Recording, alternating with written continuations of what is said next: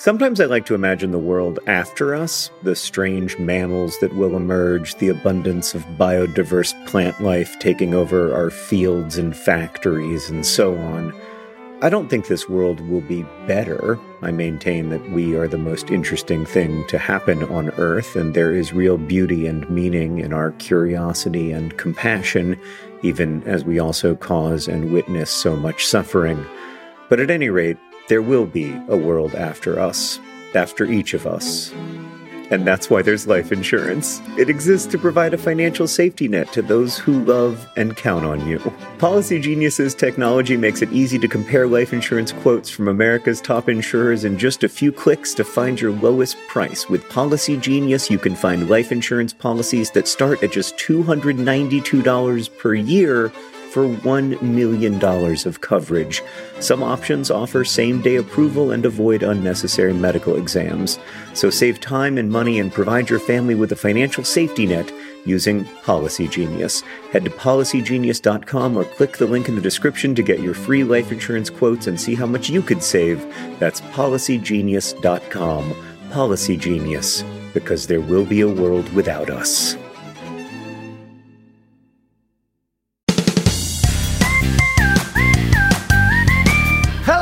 Welcome to Dear Hank and John. Or as I prefer to think of it, Dear John and Hank. It's a podcast where two brothers answer your questions, give you dubious advice, and bring you all the week's news from both Mars and AFC Wimbledon. John, I was recently at a museum, and I saw an ex-girlfriend of mine standing across the room. I was just too afraid to go say hi to her. Yeah. There's just too much history between us.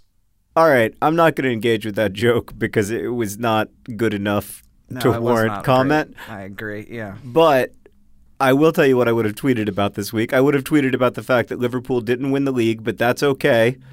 It's been 14 years without a major trophy, but that's okay.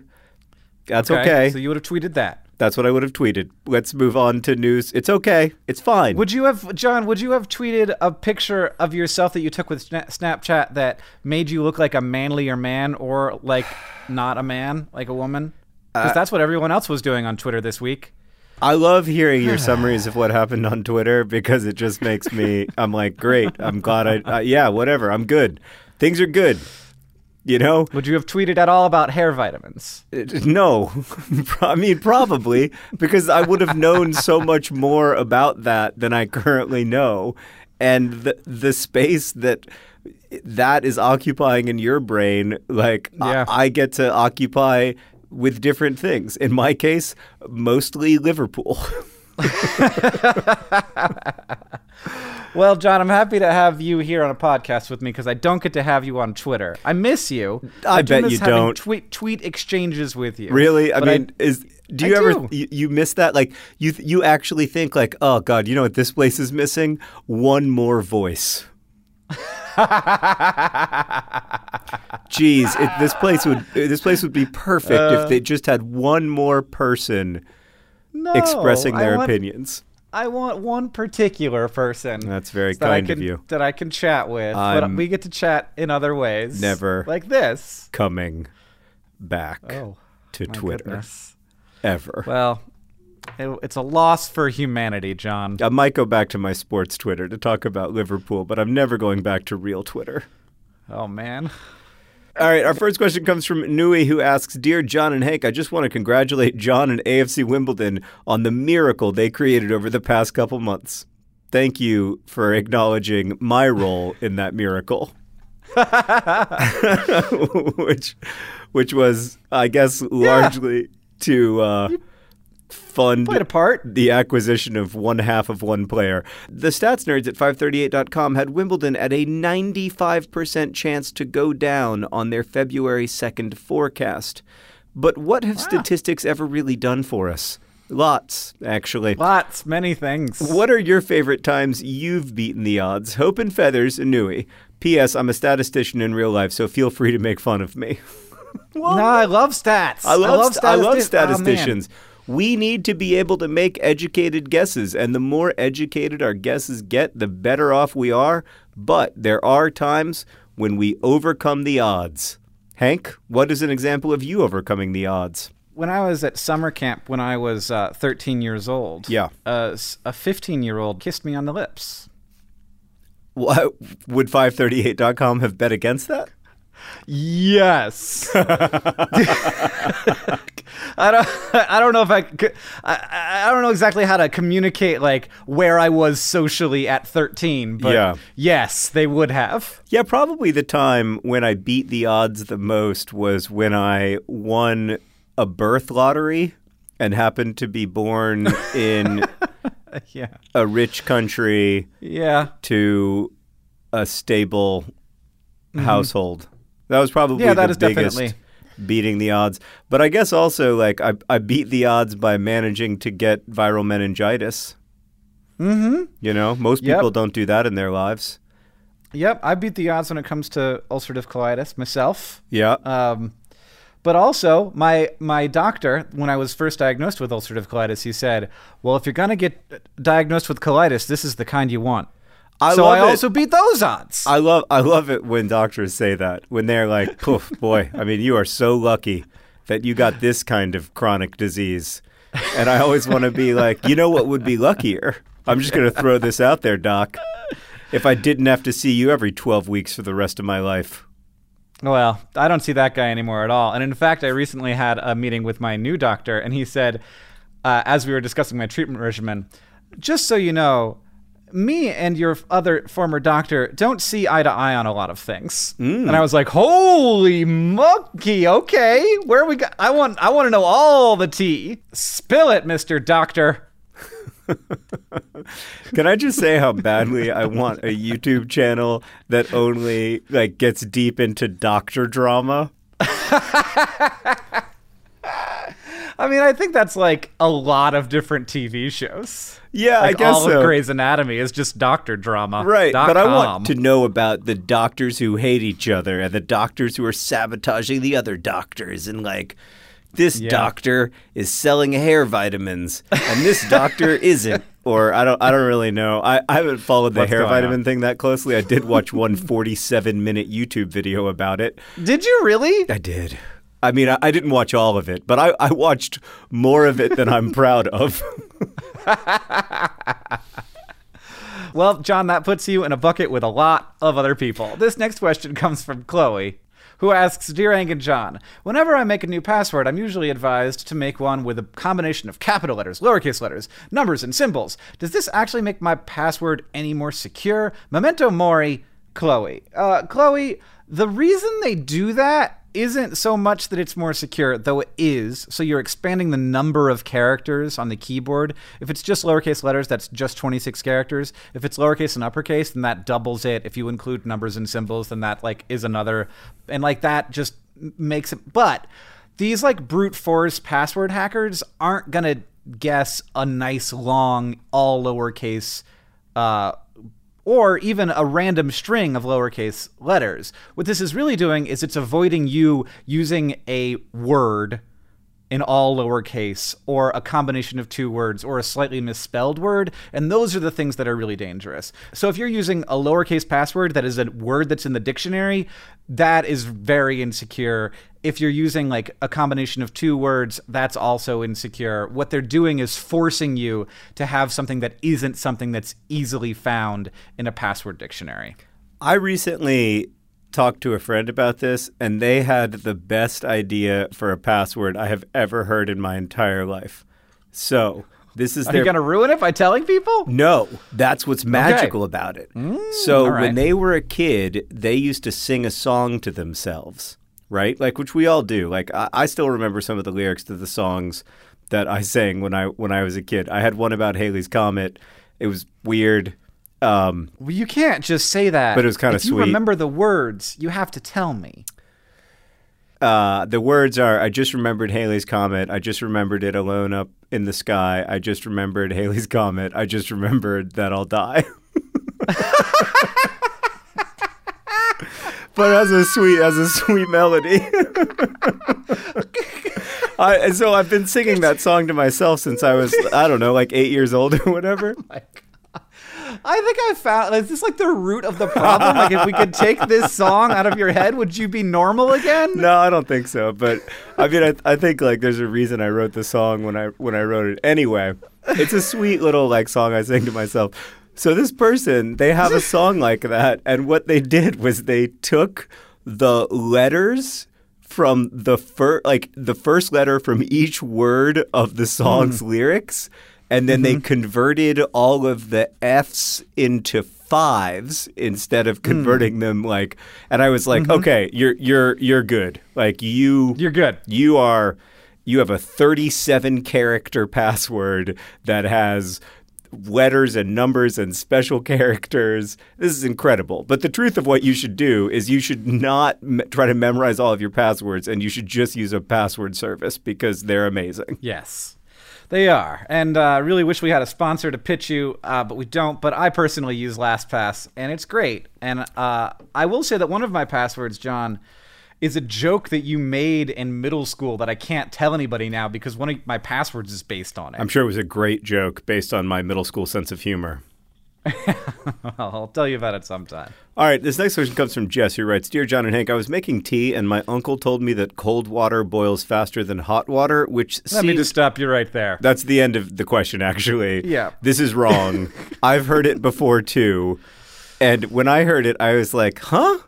And they were like, oh, no, it's science. And I was like, huh? But yeah, no, it's just wrong. It isn't that much different, but... it seems wrong because of how it's wrong. Yeah, Sometimes we think, like, there's this thing where, like, a lot of what we hear are the things that we're wrong about because that's the interesting story to tell. Like when we're doing SciShow pitches, like we're always looking for something that's like, oh, we understand this incorrectly because that's, that gets people to click on it. It's a way to bring people into education, right? And learning about a topic. And so we use that crutch a lot at SciShow, but in the broader like community of trying to make content that people will read. Yeah. Whether that's in paper or on the internet. And so like a lot of what we read are these counterintuitive things, and it makes us feel almost like counterintuitive is more likely than the intuitive thing. And so we, like, somebody can say this and you'd be like, oh, okay, I accept, because I keep hearing about all these other things that I'm wrong about. So I guess, sure. There's also another piece of this, which is that in some circumstances, hot water can freeze faster than cold water. And there are actual physical mechanisms why this is. Hot water is more convective, and so it moves around, and so more of the molecules get cooled off at a faster rate than like sort of having like the top layer get cold and the bottom layer stay warm, which slows down freezing. And so there's that thing, and this is only in very specific circumstances. Usually it's better just to put cold water into the freezer. But that thing, which you can write an article about and have it feel very counterintuitive and weird and get somebody to click on it, then it's like, well, I guess if like hot water freezes colder, then cold water must boil faster. But no. But no. No, it's just like you would think. The closer water is to boiling, the faster it boils. Yeah. All right, this next question comes from Ash, who writes, Dear John and Hank, how do I get people to remember who I am? I read that it takes 3 interactions with people for them to remember you, but that doesn't seem to work for me. I'm shy, and people introduce themselves to me multiple times. Like, I once had a coworker introduce herself to me 6 times, and I had been to her house twice. When I run into people I know, they often get that blank look of confusion. How do I make enough of an impression on people so that they will remember me, and how do I handle this blank look of confusion? Not a pyromaniac, Ash. Ash, there's really only one solution to this problem, and you're not going to like it. Oh, God. What is it? You got to walk up to every single person you meet and say, hi, I'm Ash. Rhymes with bash. Not Ashley. That's for Ashley. And just say that every time, and people will be like, well, I'm never going to forget Ash's name again. And also, I do not want to hang out with you. That's the thing, Hank. Ash is crushing it because they're not being remembered, right? Like, everybody you remember on first interaction, oh yeah, it was a bad interaction. So I think you're thinking about this the wrong way. I think that more. You should be celebrating the fact that like people think you're cool and you're able to engage in social situations in ways that they aren't bothered by you, they aren't weirded out by you, I think you're crushing it. Or, hey, I'm Ash. I only pay with cash. And then Nope. you can explain to people why it's more economically efficient to pay with cash. Don't do that. That's super annoying. But those are the same people who tell me to always carry 4 pennies with me so that I never whatever. I will remember you then, Ash, but it's not what you want. It's not what you want. I think with the blank look of confusion, you've just got to remember that, like, it takes a long time for people to get to know people. That's just reality. Hank, did I ever tell you about the time when I met Leslie Mann, the actor, twice in 45 seconds? Ooh. Okay. No. One time I went to the MTV Movie Awards and I met Maude Apatow there, who's a wonderful writer, and she said, "This is my mom, Leslie Mann." And I was like, "Oh, it's so nice to meet you. It's really cool to meet you." And then I turned away and I got a drink and Sarah and I were talking and I was still talking to Maude Apatow, and then her mom came back and I said, "Oh, hey, it's really nice to meet you." And she said, "We met 40 seconds ago."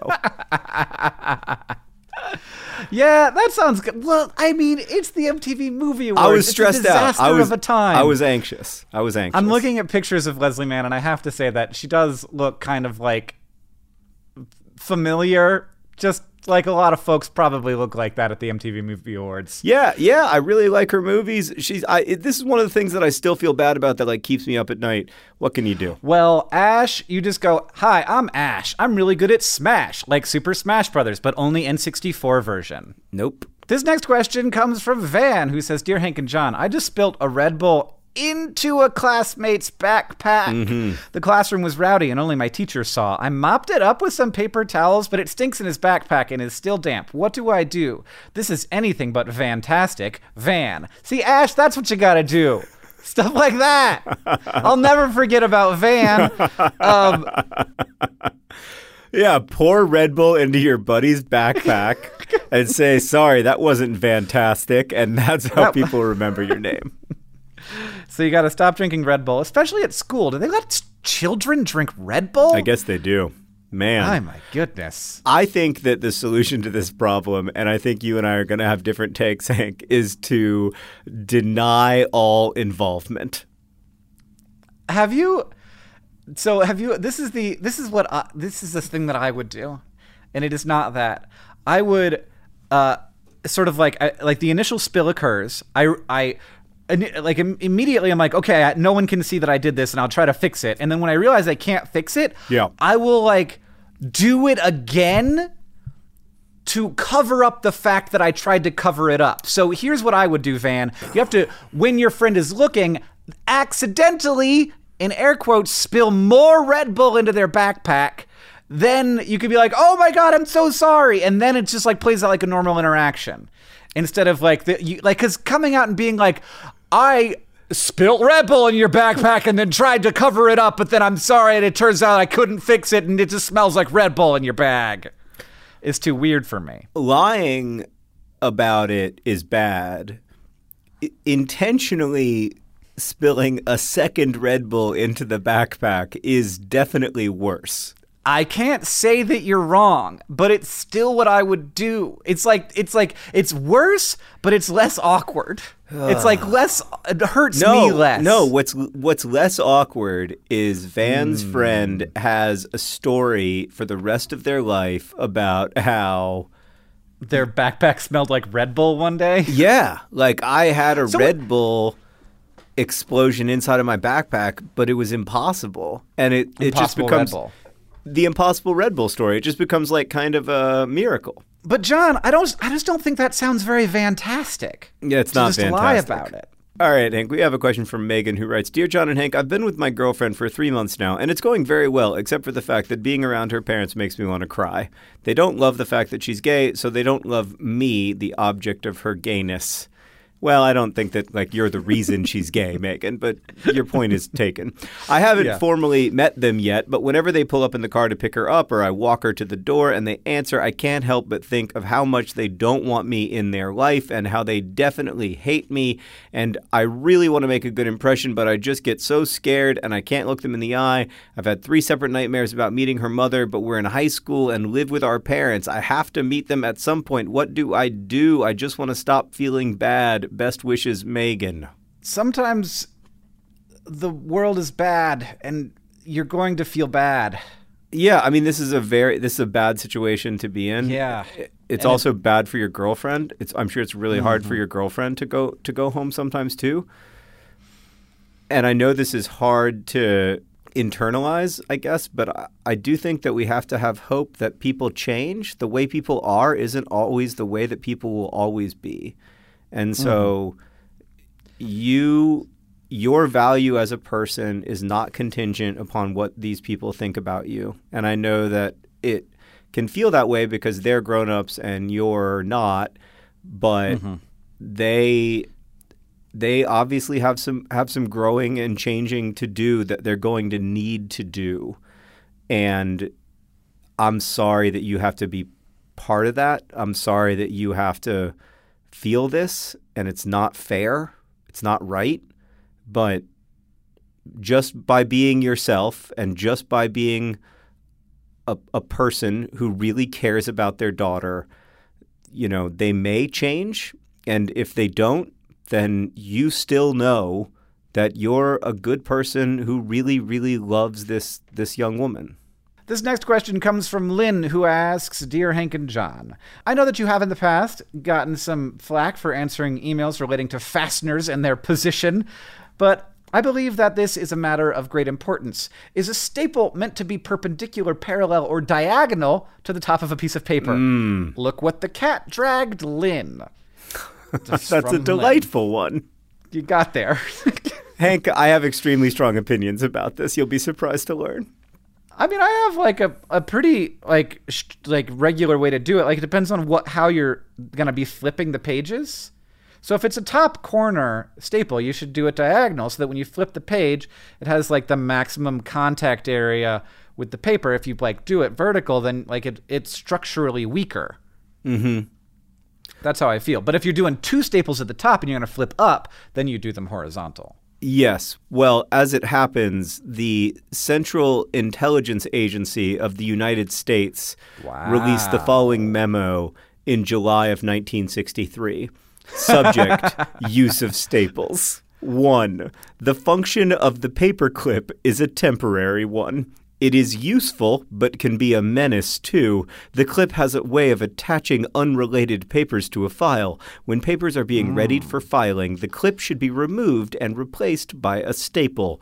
2. When stapling papers together, be sure they are related and should be filed together. The memo goes on to say that papers should be stapled together with a diagonal staple, and then says that some papers that are to be filed can be stapled straight across horizontally. And then one of my very favorite sentences in any CIA memo I've ever read, little jobs done right produce bigger savings. Then there's number 3. Small office tools are inexpensive and each desk should have its own. Borrowing is a real time waster. I love it. I love it.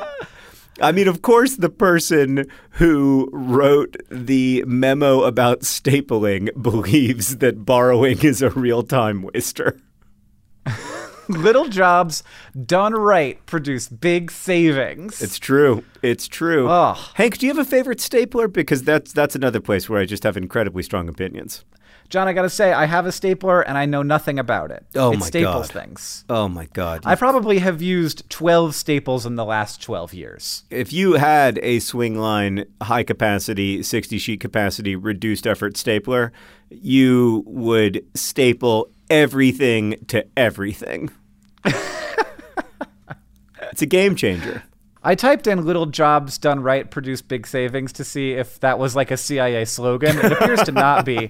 But Google does have some offers for how I can make $1,000 a month extra Just by doing little jobs done right? Yeah. Yeah. Well, we need to raise money for Partners in Health. So if you want to do some of those jobs, Hank, I'd appreciate it. So there you go. The Central Intelligence Agency says diagonal, except sometimes horizontal, but never vertical. Which reminds me, John, that this podcast is brought to you by Little Jobs Done Right. Little Jobs Done Right. They produce big savings. Today's podcast is also brought to you, of course, by Halley's Comet. Halley's Comet, I just remembered that I'll die. So this podcast is brought to you by all that doctor drama. Oh, my. And today's podcast is brought to you by statisticians. Statisticians, you don't have to be so defensive. Y'all are great. We also have a Project for Awesome message to read from Isabella from Manchester by way of Poland. I just want to spread the P4A love a bit and tell everyone that dreams do come true. One day you're recording a P4A video, and next year you're accepted to your dream PhD program researching YouTube. Also, shout out to Skieniewice, my hometown in Poland. Good luck on pronouncing that. Well, don't you worry. I did a terrible job.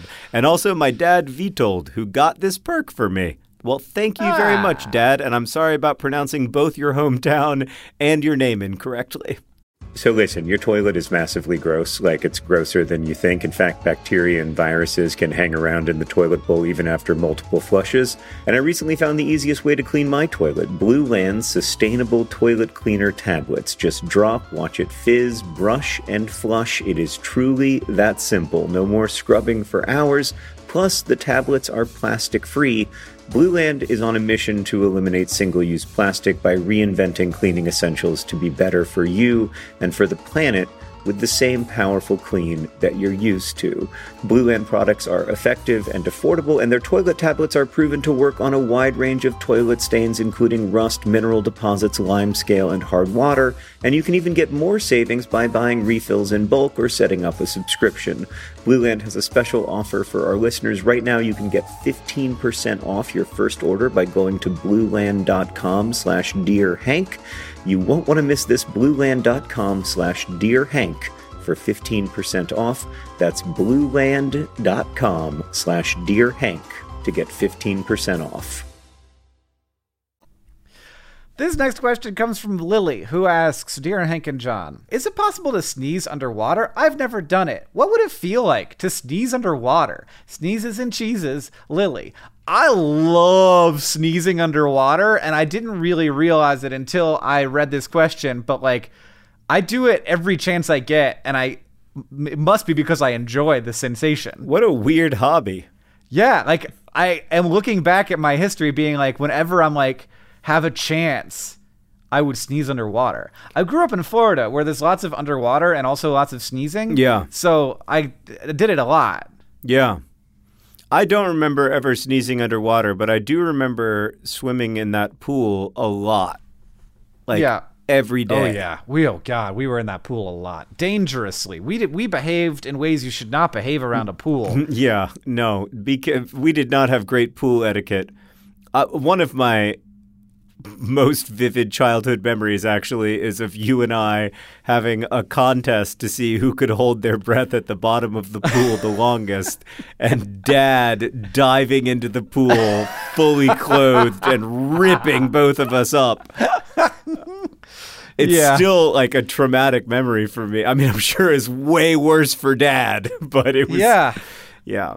Oh man, I here's one of my vivid memories is trying to skate on the boogie board all the way across the pool and jump out without getting wet. Oh my God. We did that all the time. Like, what a way to die. Oh God, so stupid.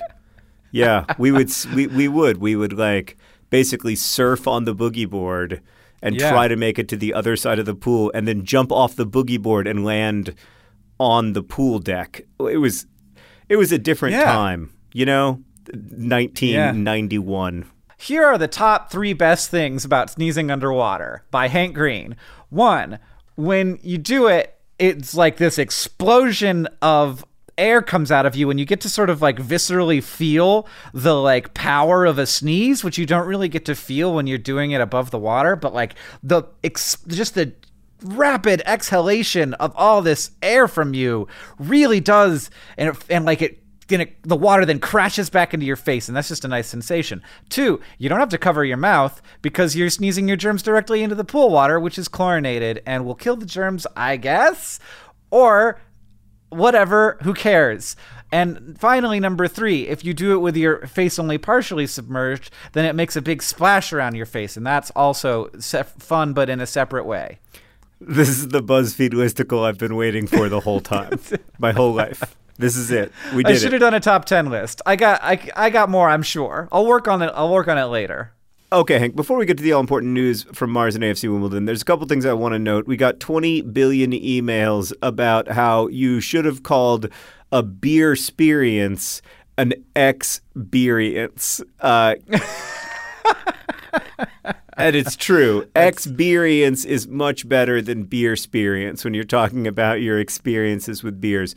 We also received 20 billion emails about how planets other than Earth definitely have their own days. Like Earth Day is not the only planet day. Monday is short for Moon Day. The moon is not a planet. That's neither here nor there. Saturday is short for, it means Saturn Day. In Spanish, Tuesday is Martes, Mars Day. Mars also has an entire month named after it called March. There are also in many languages lots of days named after Jupiter and Venus. Basically, Earth is the only planet besides Uranus and Neptune that we only celebrate once a year. That email was from Jay, and it was the least, I would say, angry of the ones we received. So I appreciate that. That's why I chose to read that one. And lastly, Helen wrote in to say, Dear John and Hank, in a recent episode, John explained how he's always wanted to title a book More Light Than Heat because of the line from Hamlet. I'd like to thank you because, as it turns out, More Light Than Heat is a great title for a Spotify playlist about a breakup. It may not be a novel, but I really need this playlist right now. So I thought I'd let you know that the title is going to some good use somewhere. I even included a Mountain Goat song. You have to. You can't have a breakup playlist without the Mountain Goats. So you can search the playlist on Spotify if you want. Thanks for the inspiration, Helen. I listened to the playlist. It was quite good. It could have used some more Mountain Goats, but it was excellent. It's my number one complaint about Spotify playlists. This next question, it comes from Oren, who asks, Dear John and Hank, what is the correct way to eat the bottom of a popsicle? I frequently reach the end of one and either end up making a mess or not fully enjoying it due to my high stress level about not making a mess. Any advice appreciated? Popsicles and penguins, Oren. Great question.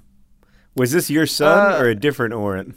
Different Oren. Oren Green has never had a popsicle in his whole life yet. What? I'm looking forward to it. Oh, man, I remember the first time Henry had a popsicle, and he didn't know the difference between cold and hot, so he just kept saying, hot, hot, hot, hot.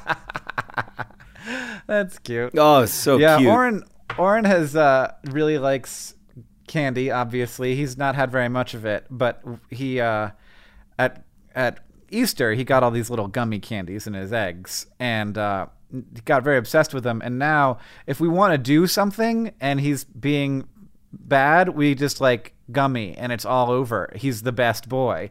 Recently we were leaving him alone with my parents and he was very struggling, and we were like, as soon as Nanny and Papa come over, we'll give you a gummy. And they came over and we were like, he was like, bye bye mama, bye bye dada, bye bye, bye bye, bye bye. I was like, wow, okay, we have succeeded.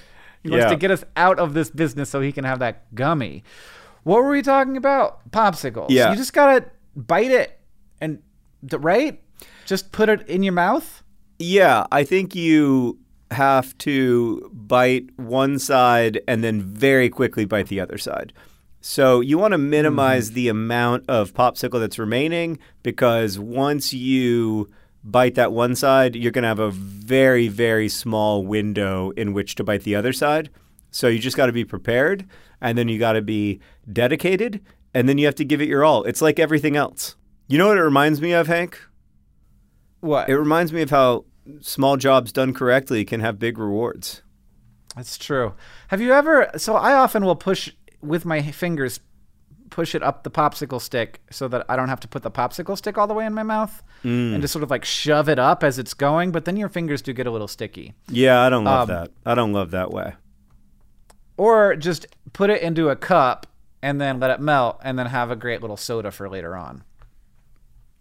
I don't think that you know what soda is. Like a little ketchup packet worth of soda. It's like a Capri Sun. It's like a ketchup packet worth of Capri Sun. Right. Exactly. I think actually Capri Sun is just melted popsicles. Capri Sun is definitely a soda. It's definitely not. John, Definitely not a soda. I'm gonna. The nice thing is that you're not on Twitter, so you don't know about my radical soda beliefs. Oh God! Oh my God! I mean, that just those words makes me overwhelmed with gratitude that I've left the social internet. What a nightmare! Okay, I have one last question that I want to ask you. It comes from Hope, who asks, Dear Hank and John, I'm grounded for the next 2 weeks for staying at my boyfriend's house overnight. I understand that consequences are part of breaking rules, even if I don't like the rule. However, I just turned 18 last month, and legally speaking, my parents can't keep me from going places. I like to think I'm a responsible person, and I think that 2 weeks without my phone, Wi-Fi, or going out is a bit excessive for a first offense, quotation marks. How do I get out of being grounded as a legal adult without ruining my relationship with my parents? Feeling like I've lost myself. Hope. I probably felt a little bit differently on this issue when I was 18 than I feel now. Because now I'm like, as long as you live under this roof, you will abide by my rules. Yeah, I feel that. But, like, I also feel very weird about an 18-year-old being deprived of Wi-Fi and their phone.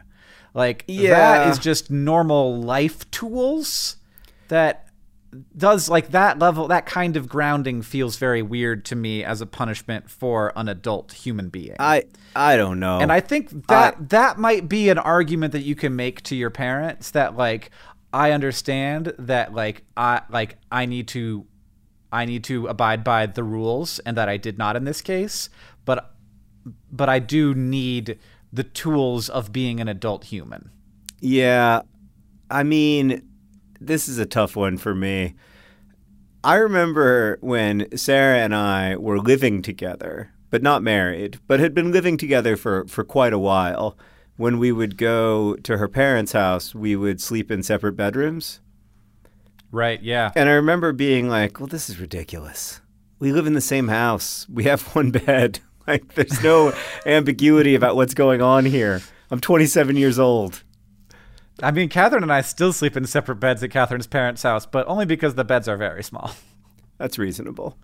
But I also think that I wanted to be respectful of those people because I respected them and because I still respect them. And I think you have to take that seriously. You know, these are people who love you and who are trying to do their best by you. That said, like, it is to me an unrealistic expectation. This is the larger issue, right? It's partly about the grounding. It's partly about the larger expectation. It's not a realistic expectation to say that somebody who's 18 isn't, you know, going to sleep over sometimes with friends. Yeah, if so inclined. Yeah. If so inclined. Right. I mean, yeah. So that's maybe what I would say to my parents, but I don't know how that conversation would have gone. You know, like, I suspect that's the argument I would have made. I would have been like, I mean, let's be reasonable here. I'm 18. Yeah. You know, when Romeo and Juliet were my age, they'd been dead for 5 years. Okay, I want to do one more question. Okay. You just, but the last question you said was the last question. But let's keep going. I'm happy. This one's from Julie. Okay. I forgot about it. It's who asked, Dear Hank and John, I'm a graduate student who works at a clinic as part of my program. One of my professors and supervisors is hosting a cookout for the undergraduate students, graduate students, and professors. I invited my boyfriend because they said you could have a +1 of 7 months. He's gotten familiar with my cohort at school. Yesterday, I revisited the Excel spreadsheet to view the lawn games brackets. Now I'm starting to think that maybe there's a statistician. And written in 3 different places were the words spouses only. This was definitely written after I had initially signed up. Otherwise, I would not have invited him. Can we still go to the cookout despite not being spouses? Pumpkins and penguins, Julie. Yes. Now, John, I know what you're going to say. Yes. You're going to say, just go get married. No, I'm not going to say Don't you want to play horseshoes with your partner? Cohort? No, I'm not going to say that. I'm going to say you go to the lawn games, you play the horseshoes, and if anybody even like blinks at that, you go off. You go off on the history of marriage, the problematic ways that marriage has been used as a tool of oppression throughout history, and you say, this is my partner. I hope you like them. And if you don't, then you will get over it because this is my partner.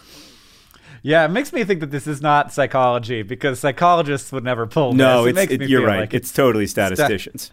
That was a callback from our first question. I'm super proud of us for getting there. Yeah. Julie, email us to let us know if you're a statistician. Email us to let us know that you are a statistician. Cohort, huh? It could be like med school. It could be like med school, but it's not med school. Although, no, it's not med school. It's all right. We'll find out. I vote med school. John votes, and you can't take it back now. John votes statistician. The problem is there's a lot more med students than there are statisticians, and so now I'm thinking that statistically you're probably right. All right, John, it's time for the news from Mars and AFC Wimbledon. Is there? I don't know how news works after the season's over. Hit me. There's so much news, Hank. How will I get through it all? Okay. The news just keeps coming. Well, the big thing that happens after the end of a season is that there is a list of players who are released from the club. Oh. And usually, you'll recall from past years, that list is all of the players. And especially the good ones. Yeah. The better the player, the more likely they're on the list. This year, I'm pleased to say that a number of our best players have not been released. However, that said, a lot of our best players have been. I have to pay a special tribute to Andy Barcham. I always said that if we had 11 Andy Barchams on the pitch, we would never lose a game. The guy is relentless. He just has no quit in him. I love the way he plays. I will desperately miss him playing in left midfield for AFC Wimbledon. Also, Deji Oshalaja, our best player from last season, is leaving the club. Tom Soares, longtime pro. Joe McDonnell, backup goalkeeper. Alfie Egan, who has been with Wimbledon since he was a kid. And those are important players. And then, of course, we've got some players leaving. Those are players that are staying? Those are the players who are leaving. Oh, those players are leaving. Okay. Then we've got the players who were on loan who are not coming back despite our fervent prayers, most notably 21-year-old goalkeeper, Wimbledon legend, Aaron Ramsdale. Aaron Rambo Ramsdale going back to Bournemouth. Steve Seddon, who was our marauding left back for the second half of the season, is not returning as well. But a bunch of players are returning, like Scott Wagstaff and Mitch Pinnock and Dylan Connolly and James Hansen and the guy who scored the vast majority of our goals, Joe Pigott, and Shane McLaughlin. And it's pretty good, actually, I think. I'm happy. Yeah. We definitely have 4 or 5 needs, including we don't have any goalkeepers, and from what I understand in sports, that is an important role. But I mean, all things considered, I am very happy. The big question mark is Will Nightingale, who's played for Wimbledon since he was a little kid, and was captained the club and was hugely important in us staying up. And he has been offered a new contract, but he has not yet signed it. So hopefully we will be able to convince Will. Will, if you're listening, I love you.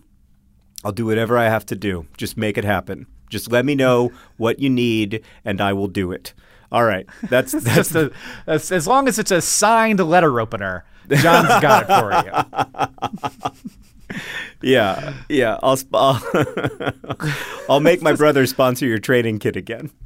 Yeah, I think I'm just sort of stepping in for Sarah here to temper any expectations.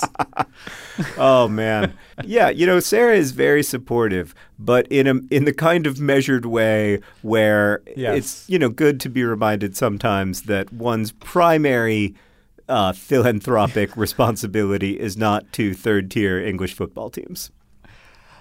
John, the Mars news from this week is the winner of the NASA Centennial Architecture Challenge, which is a challenge to get different design firms to submit ideas for habitats that would and could exist on Mars. And the one that was selected is from AI Space Factory. That's right, you heard that correctly. If there was ever a cooler name for a company, I don't know what it would be, but AI Space Factory has designed a multi-story, vertical, cylindrical, 3D printed Mars habitat that looks very cool. And there's also like a 5-minute video where you get introduced to this thing, which is called the Martia. And the Martia has like so many different weird, cool abilities. One is that because of the difference in temperature in day and night, any structure on Mars will need to be able to flex. And so it actually has bearings that allow it to move around a little bit as it cools off at night and heats up in the day. Also, a thing that you don't think about when it comes to habitats on Mars is the upward pressure of a pressurized space. So on the downside, like on the bottom of the structure, you can't go down. So you basically have this giant like pressurized vessel, and on the bottom there's nothing it can expand into. So you have always this pressure that wants to push the structure off of the ground, like a Diet Coke and Mentos rocket. And so you need to clamp the things down to the ground. So part of the entire process is you have to 3D print a foundation that you can then clamp it onto, that it will not like blast off from. And then one of the great things about having a big cylindrical design is you can have they as part of this designed a 3D printer that would be able to like without moving, like clamp itself to the ground and then 3D print the entire structure, which includes an outside wall that is like the actual thing that contains the pressure, and includes the inside wall, which is sort of more aesthetically pleasing and easier to maintain. And then at the cap of it, there is a giant water-filled lens. This is very cool. That the sunlight can go through, and then that lens disperses the sunlight through, like between those two walls, which makes the entire habitat, without having very many big windows, have natural circadian light coming through it all of the time. Yeah. That's cool. Because I think that one of the big issues on Mars would be how much time you're going to have to spend on the inside of that thing. Yeah, you're going to spend so much time inside of stuff. You're basically like, what you're really doing is you're like moving onto the International Space Station for 20 years. Mm-hmm. So I think it would be really, really helpful to have a little bit of the light and dark of home. Yes. That's a great idea. And it's also such a, you're going to spend so much time indoors, and like the outdoors time will be extremely stressful, hard work. And so you kind of need a place where you can relax and actually feel comfortable. Yeah. So these structures look very cool and very different from the sort of traditional idea of what Mars habitats might look like. And they are also, did a test that they could actually 3D print with materials that are found on Mars. That was going to be my question. So so this stuff will be made out of Mars. It's made out of Mars. It's made out of Mars and some other stuff. So I think that they're used some like plant fibers as part of it that would either have to be imported or grown on the planet. Yeah, just to be clear, when you say imported, you mean from Earth. Yeah, there's not really anywhere else you can import from on Mars. Just like not the next town over. Yeah. Yeah. I mean, that's very bad. Yeah. I'm looking at it. It's really cool. It looks, you know what it looks like? It looks to me like a grain silo. Yeah, it's sort of grain silo-y. It turns out that because you have to contain pressure, like making a circle is much better Right. than making squares where there's like lots of pressure points and rippy points. Right. So in the same way that like a pressurized beverage container is good in a cylindrical form, it's kind of the same idea. Like it's the best way to contain volume that is pressurized. I love the idea that in like 1,000 years, people on Mars will assume that round rooms are normal in the same way that we assume that rectangular rooms are normal. Yeah, and they'll hear like about like Americans and talking about the Oval Office and being like, "Aren't all offices ovals?" Right? Yeah, doesn't that go without saying? Why not just call it the office? Yeah, and then like the president of Mars has a square office. That's how you know she's special. All right. Well, thank you for podding with me, Hank. Thanks to everybody for listening.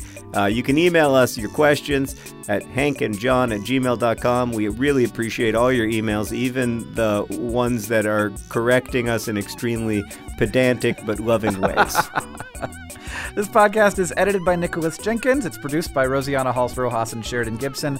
Our head of community and communications is Victoria Bongiorno. The music you're listening to now and at the beginning of the podcast is by the Great Gunnarolla. And as they say in our hometown, Don't forget to be awesome.